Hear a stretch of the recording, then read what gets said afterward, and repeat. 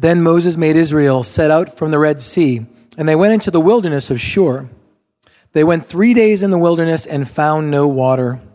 When they came to Marah, they could not drink the water of Marah because it was bitter. Therefore it was named Marah. And the people grumbled against Moses, saying, "What shall we drink?" And he cried to the Lord, and the Lord showed him a log, and he threw it into the water, and the water became sweet. There the Lord made for them a statute and a rule, and there he tested them, saying, "If you will diligently listen to the voice of the Lord your God, and do that which is right in his eyes, and give ear to his commandments, and keep all his statutes, I will put none of the diseases on you that I put on the Egyptians, for I am the Lord, your healer." Then they came to Elim, where there were 12 springs of water and 70 palm trees, and they encamped there by the water. Well, on the morning of the third day after the crucifixion and death of Jesus, two of the disciples of Jesus tapped out. In other words, they quit. It was kind of their first opportunity to quit. If you think about it, Jesus is crucified, he dies on a Friday, and then Saturday is the Jewish Sabbath, and they're good Jews, and they're there in Jerusalem, the city of the Jews. And so Sunday morning was really their first opportunity to leave, and they took the opportunity, and they left the city of Jerusalem. They headed toward another town. It's called Emmaus, about 7 miles from the city of Jerusalem. So it's about a 2-hour walk, and as they walk out of the city of Jerusalem, they leave, and please don't miss this, really, really bitter. Hugely bitter. And they're bitter because Jesus is dead. And here's what they all knew. Like everyone in their culture knew this, and these guys knew it, and they hated it. They knew that a dead Messiah was a failed Messiah, and they knew that because other guys had claimed to be the Messiah, and then they died, and then that was it. So what happens when you die? And they died at the hands of the Romans. Jesus had died at the hands of the Romans. So it's over as far as they know. So they quit on the disciples. They quit on Christianity, if that even exists at this point.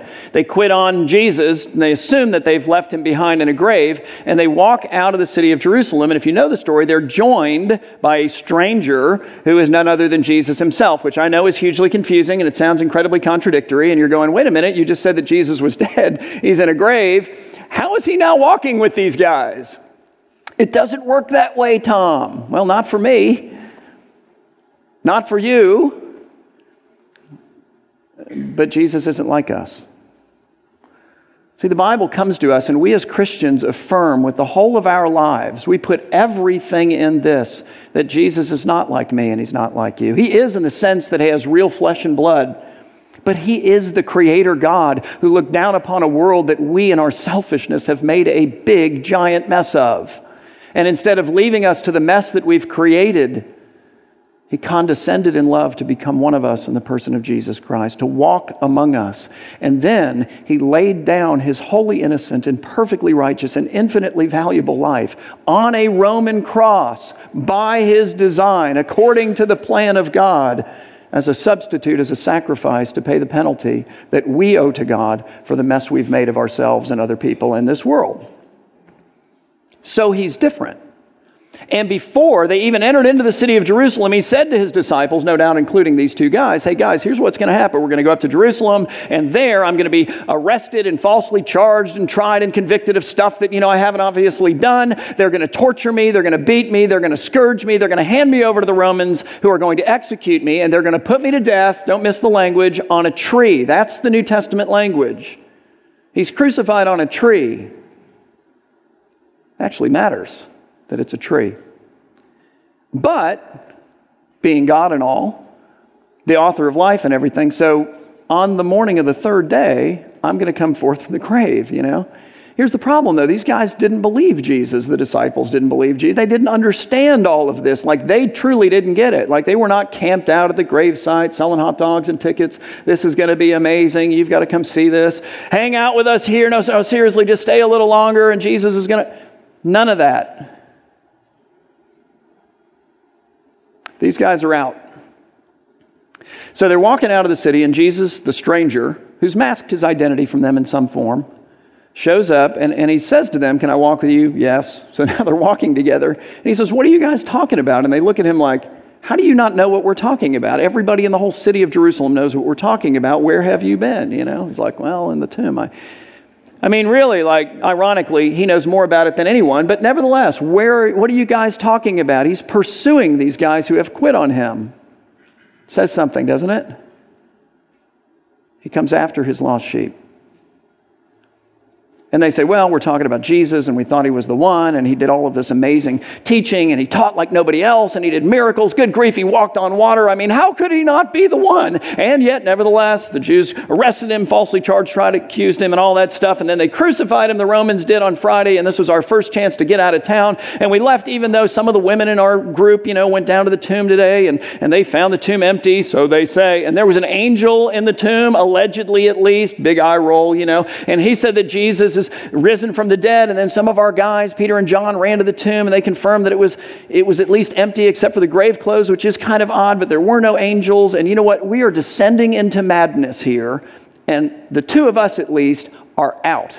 So we are leaving, and we are leaving hugely bitter because we feel like, no, we have in fact wasted the last 3 years of our lives. Think about that. We just took 3 years and flushed him. We could have been building businesses, we could have been building families, relationships, lives, all kinds of things. And now we have to go back and face the very people in our little town, our family, our friends, everybody we grew up with, who told us that we were crazy and who we've been trying to convince for 3 years that Jesus is the one, and have to admit to them that they're right. We've wasted 3 years of our lives. And not only that, but we have to apologize to the people we actually did convince and who have also wasted some of their lives. So we're bitter and we're out. That's what made them bitter. What makes you bitter? What is it?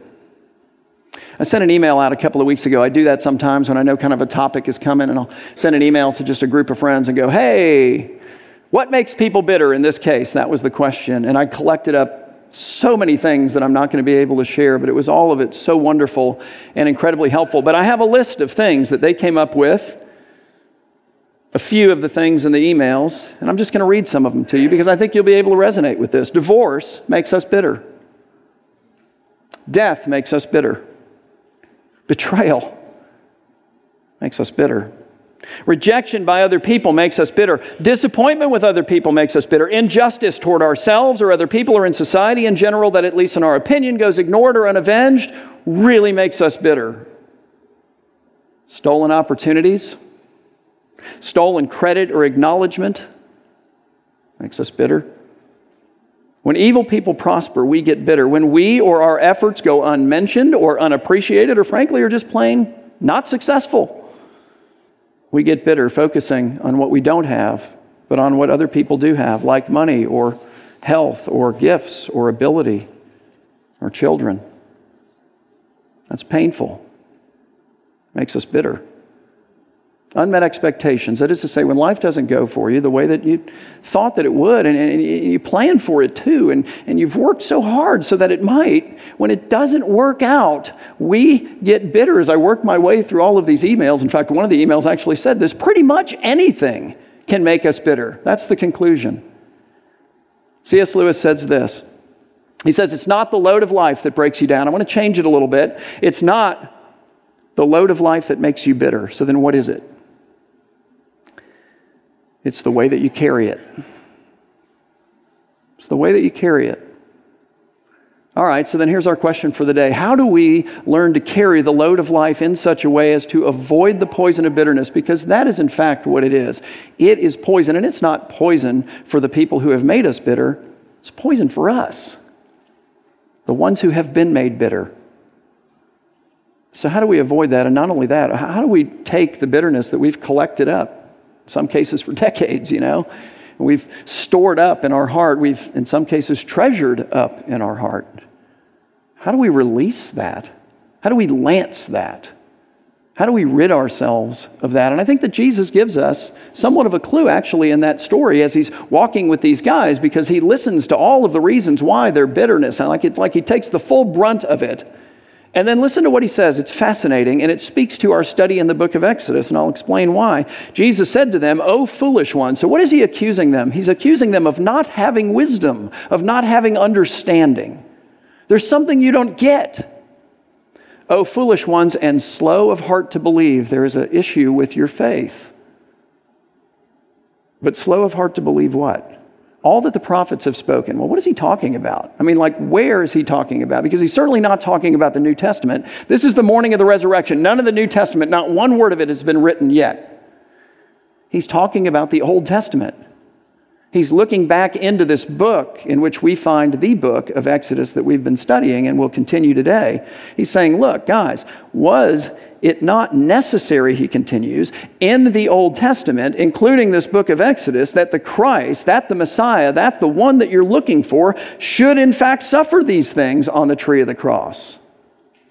And then enter into his glory and resurrection. And then we're told that beginning with Moses, who is the author of the book of Exodus that we're studying, and then all of the prophets, Jesus interpreted to these two very bitter men in all the scriptures the things concerning himself, the clear implication being that properly understanding and believing these things about Jesus, his tree, in our behalf,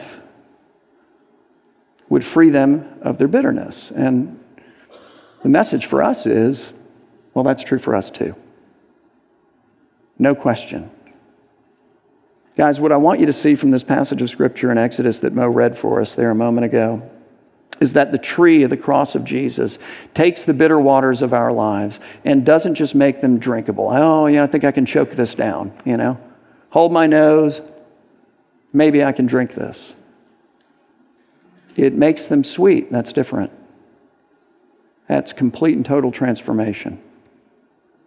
So a couple of weeks ago in our study of the book of Exodus, we saw how God brought his people out of Egypt. He's delivered them by the plagues. He's mastered Pharaoh, but he's not done with Pharaoh. So he takes his people and he baits his hook with them. He brings them out to the shores of the Red Sea and literally uses them as bait to entice Pharaoh to come out into the wilderness to meet not his people in battle, but to meet the Lord himself in battle one last time. He will master him one final time. And when Pharaoh shows up enraged with all of his armies and chariots and whatever, God parts the waters of the Red Sea and delivers his people who walk through it on dry ground, kind of a dramatic moment. And then he destroys the army of Pharaoh, who have in madness followed the people of Israel into the waters by collapsing the waters down on top of them. And then last week, as Ryan brought God's word to us, we looked at the passage of Scripture in which we saw that on the safe side of the Red Sea, man, they had it had to be one of the top 5 worship services ever, don't you think? I mean, it's amazing. Incredible. Okay, well, today, when we pick up in exactly the next verse, the enthusiasm has died. And here's why, because there are 2 million people, to say nothing of all of the animals. There's the young, there's the old, there's the sick and infirm as well as the strong. 2 million people in a wilderness, which by definition has very little water, and they're out of water. That's a little unnerving. And so we read this in Exodus 15, beginning in verse 22. It says, Then Moses made Israel set out from the Red Sea, which is salty, so you can't fill your canteen with that, okay? And they went out into the wilderness of Shur, and they went how many days? 3 days, that actually matters, into the wilderness, and they found no water. And the reason that matters is because water is the emblem of life itself in the ancient Near East. It's desert there, okay? So to be without water in the desert is, figuratively speaking, to be dead. You are a walking dead man. I understand you're still walking. I understand you're still talking. And in their case, growing more and more panicky and bitter by the second. But without life, which is water, you're dead. And how long were they dead? Figuratively, of course. 3 days. It's curious. And then when they come upon water, it just gets worse, at least initially. Because it says in verse 23 that when they came to Marah, which is a place where there was obviously a fair amount of water, and the word began to ripple through the camp. You can feel the relief, the enthusiasm, like, oh my goodness, we've been saved. The Lord has led us to the right place. I mean, clearly he has the ability to control water. He just parted the Red Sea. He turned the Nile River into blood. He rained frozen water in the form of hail down upon the land of Egypt and the plagues. They've witnessed his mastery over such things. He has finally brought them to a place of water. And what do? They go rummaging through all their luggage, They get out like the biggest mug they can find, knocking people out of the way, They go running into the water. But when they gather up the water in their mug and they take a drink of it, what they discover is they can't drink the water because the water of Marah was bitter. It was salty. It's full of minerals. It's like the Red Sea. And therefore it was named Marah, which means literally bitterness, but not just because the water was bitter, but because the bitter water made the people bitter. And I think that's the way it works. Bitter waters make us bitter. The reality is every single one of us is thirsty. In fact, we are insatiably thirsty, and that is by design. And it's not a design flaw. It's not the result of the fall. God didn't go, I know, as a result of their sin, I'll make them insatiably thirsty. No, as a result of our sin, we'll seek to quench our thirst with all the wrong things. He makes us insatiably thirsty because He is an infinite God, and only He can satisfy an insatiable thirst, you see? But we don't understand that, or we don't believe that, or maybe we're just don't believe it enough. And so what do? We try to satisfy our thirst with other things. We go rummaging through the stuff in our, big luggage bag, and we grab our biggest mug, and we go running headlong into the pursuit of money. And money is not in and of itself a bad thing. I understand that it's the root of all evil. I'm not disputing that.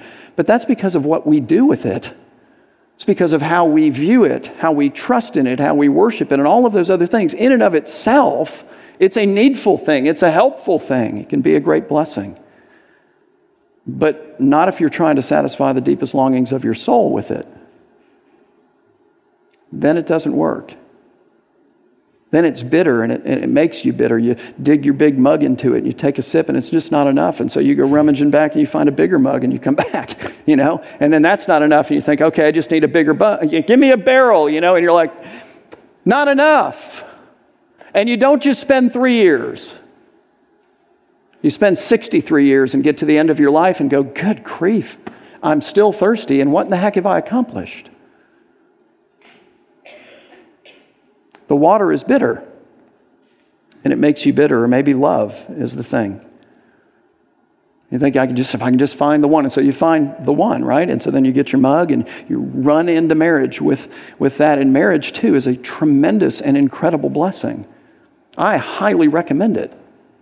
It's fantastic when done right and when your expectations are right. But if you enter into marriage with the expectation that this person that I'm marrying is going to satisfy the deepest longings of your soul, I'm just going to tell you, you're not being fair to the person that you just married, because they're not able to do that.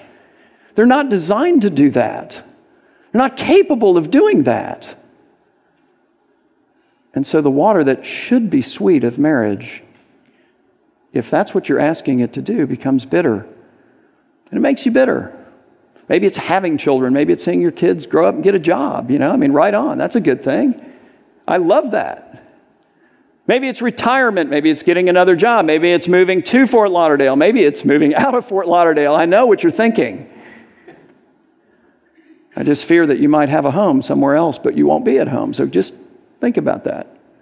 It's not the answer, is the point. It might be a great blessing.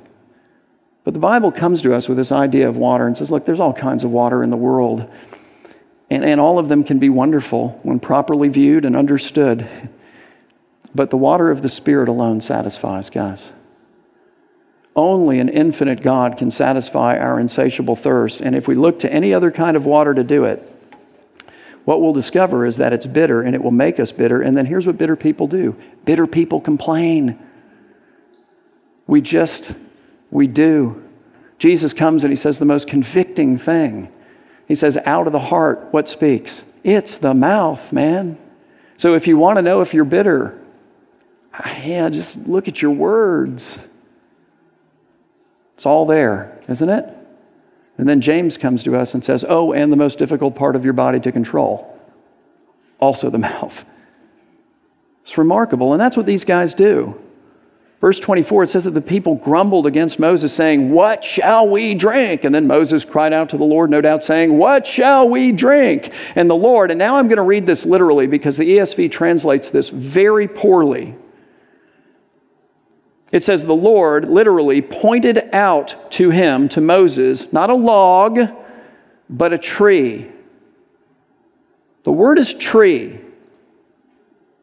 And then Moses cut down the tree, which is an emblem of sacrifice and suffering, and he threw it into the bitter water, and the bitter water did not just become drinkable, it became sweet. The lesson being that God's coming and He's saying, there is a tree that makes the unacceptable acceptable.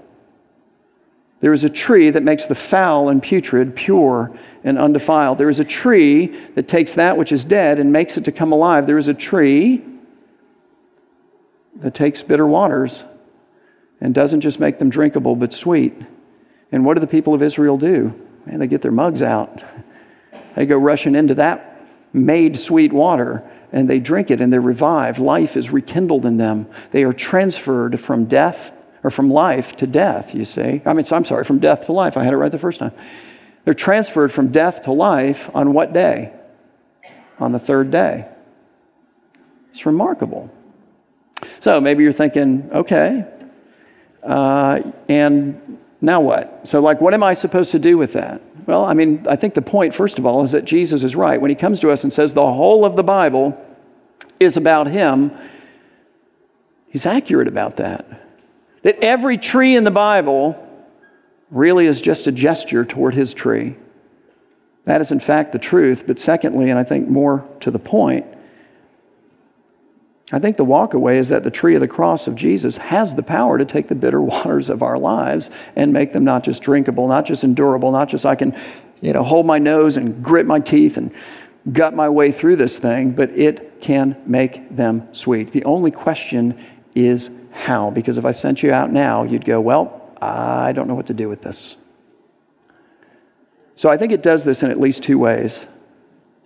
The tree of Jesus makes the bitter waters of our lives sweet, first of all, by calling us to forgiveness. Listen to what the Apostle Paul says in the New Testament that was written on the other side of the tree of the cross of Jesus. In Ephesians 4, beginning in verse 31, he says, and the next word actually matters, he says, let all what? Here it is, bitterness. So there it is. Let all bitterness and all of its siblings, wrath and anger and clamor and slander be put away from you. Get rid of it along with all malice, and instead be kind to one another, tenderhearted, doing what? Forgiving one another, just as God in Christ forgave you. He's coming and saying, listen, you've got it stored up in here. It's all locked up. Here's a key. It's called forgiveness. Put it in the lock. Turn it. Open it up. Start letting it out. Lance the boil. Get it out of there. It's poison. And you say, yeah, but you still haven't told me how. I'm going to give you 3 steps toward forgiveness. Very practical. So step number 1 is fully charge the defendant. And I say that because that's what God has done for us. We're to forgive as God in Christ forgave you. That's what Paul just said. Okay, so God did that for us. In other words, He didn't overlook our sin. He didn't minimize our sin. He didn't sweep away our sin. He looked it dead in the face and said, no, here it is. And this is the gravity of it. And it's far more grave than we understand. It's so grave that it took the life of the Son of Jesus Christ to forgive us of our sin. That's the bad news, but the good news is that God so loved us that He willingly gave the life of His Son to forgive us of our sin, to claim us to be His own. And I think we need to do that with others too. We need to not minimize what's happened, what's transpired. We need to not, resist to interact with the damage that's actually been done, but instead we need to fully charge the defendant and interact with the practical ramifications of whatever it is they've done to us and what that's required of us or what that's denied to us, of the loss that's involved as a result of that. So if you have a dad and he left you when you were a kid, you're dealing seriously with that and you're working through, you left me and you know what, this cost me, and it cost me in this way and in this way and in this way and in this way and in this way, and you weren't here for this and you didn't call for that, and when I was in crisis, and the whole shooting match. And counseling is massively helpful with this. Really helpful. Fully charge the defendant. Okay, now it's good that you're seated. Step 2, drop all the charges. Just drop it. And you're like, on what basis? Because that's the question. We can at least understand how it is that God can drop the charges against us. Why? Because our debt's been paid. Lord, you have been repaid. I didn't repay you. I couldn't repay you. Thus my need for Jesus. But nevertheless, Christ suffered what I deserved for me in my place, and He has won my forgiveness. But this person who owes me, and maybe in your case, literally owes you money or something, hasn't repaid a thing. So now you're telling me drop the charges. You got paid, I haven't. So what's the deal with that? Well, listen to what else Paul says. Again, on the other side, on our side of the cross, in Romans 12, verse 17, he says, repay no one evil for evil, but give thought to do what is honorable in the sight of all. If possible, so far as it depends on you, live peaceably with all. And then he says, beloved, never avenge yourselves, but instead do what? Leave your passions for vengeance to the wrath of God, for it is written, vengeance is mine, I will repay, says the Lord. And you say, well, when will he repay? Because I want him to do it like yesterday. And I don't know the answer to that. And you say, well, how will he repay? Because I've spent 5 years thinking about all of the torturous and wonderfully torturous ways that I'd like for him to do it. I don't know the answer to that either. Here's what I do know, that when you trust him to repay, he hands you a key and says, that's another lock on your heart there. Just go ahead and turn the lock on that one. Now open it up. Let the bitterness out. I have this, and you do not need to ruminate over this and go crazy over this. Be frustrated and angry and bitter and, I got it. Can you trust me? Do you understand? Do you have faith to believe? So fully charge the defendant, drop all the charges, and then third step is dismiss the case, which is tough because you can forgive, but you can't forget. And, chances are you actually run into this person occasionally, maybe every day, multiple times. And then you see them or you hear something or you're reminded of something and then it all starts coming back, doesn't it? Whew, man, and you're making your case and you're good at it because you've had a lot of practice. And you're angry again and you're bitter again. Counseling, too, I think is helpful with this, but I think it's a process in which you going through this process, charge the defendant, drop the charges, dismiss the case every day until you don't have to do that anymore, until it's authentically gone. So the tree of Jesus makes the bitter waters of our lives sweet, first of all, by calling us to forgiveness, but then secondly, it does this by requiring us to submit to the design of God for our lives as opposed to our own design for our own lives. And we all have a design for our lives. We have plans. We have goals. We have purposes. We have things that we want to see happen. All this stuff that we're working on. We've got all of this stuff. And the design of God for our lives, newsflash, he has one too, doesn't always line up exactly with our design, does it? And sometimes that's a wonderful thing. I look at my wife, I look at our kids, and I think, good grief, this is way beyond anything I could have asked or imagined. It's so much better than I thought it could ever be. And I'm real happy, not bitter. But there are those times when it goes the other way. So what do you do then? Because here are your choices. You can either trust that your unmet expectation, which has caused you grief, it has required that you sustain a loss.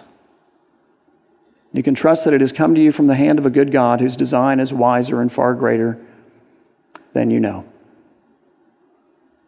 Or you can reject it. You can resent it. You can receive that and just grow bitter.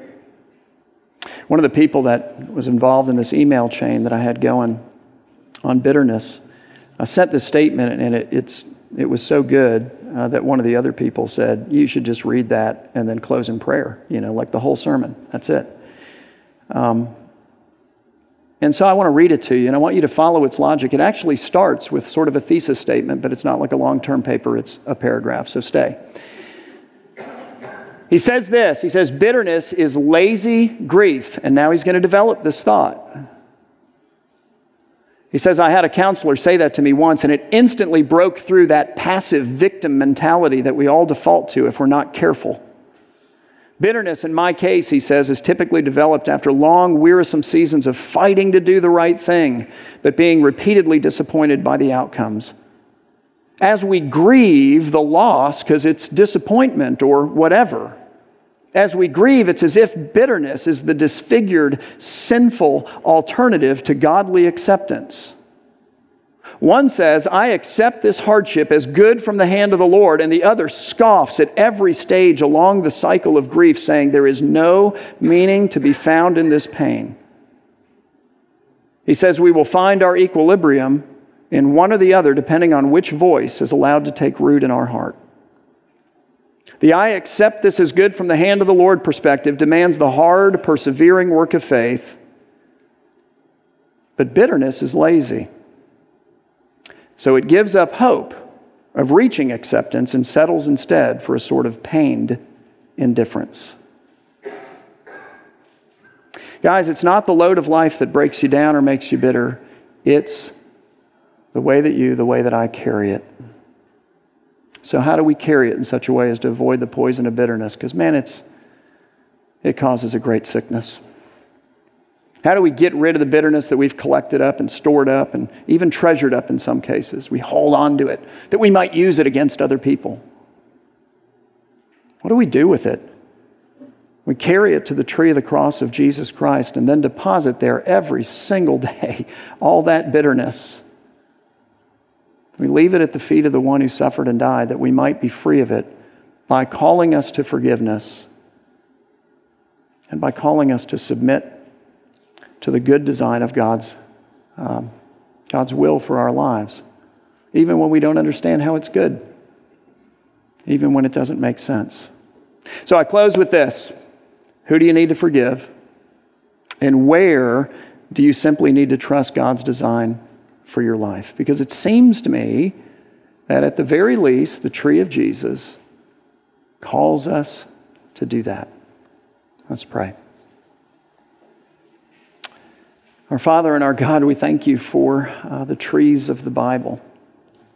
We thank you for all of the different ones that prefigure the ultimate tree of the cross of Jesus. Lord, we thank you for all the things that we learn about the cross from all the other trees that we find, including this one we looked at today. We thank you that there is one who has the power by his tree to make the bitter not just endurable, but sweet. And Lord, we entrust ourselves to him. God, give us understanding. Give us wisdom. Let us not be slow of heart to believe, but quick and ready and eager. Give us faith by which to trust you when you come to us and offer us freedom, and faith by which to pursue it with all that we have. Give us good friends to walk with us in that journey, and good counsel and counseling if that would be helpful. Lord, I pray that you would work in our heart to unlock the locks on our heart that have stored up that which is bitter, that we might release it and be free. Do this, we pray, in Jesus' name. Amen.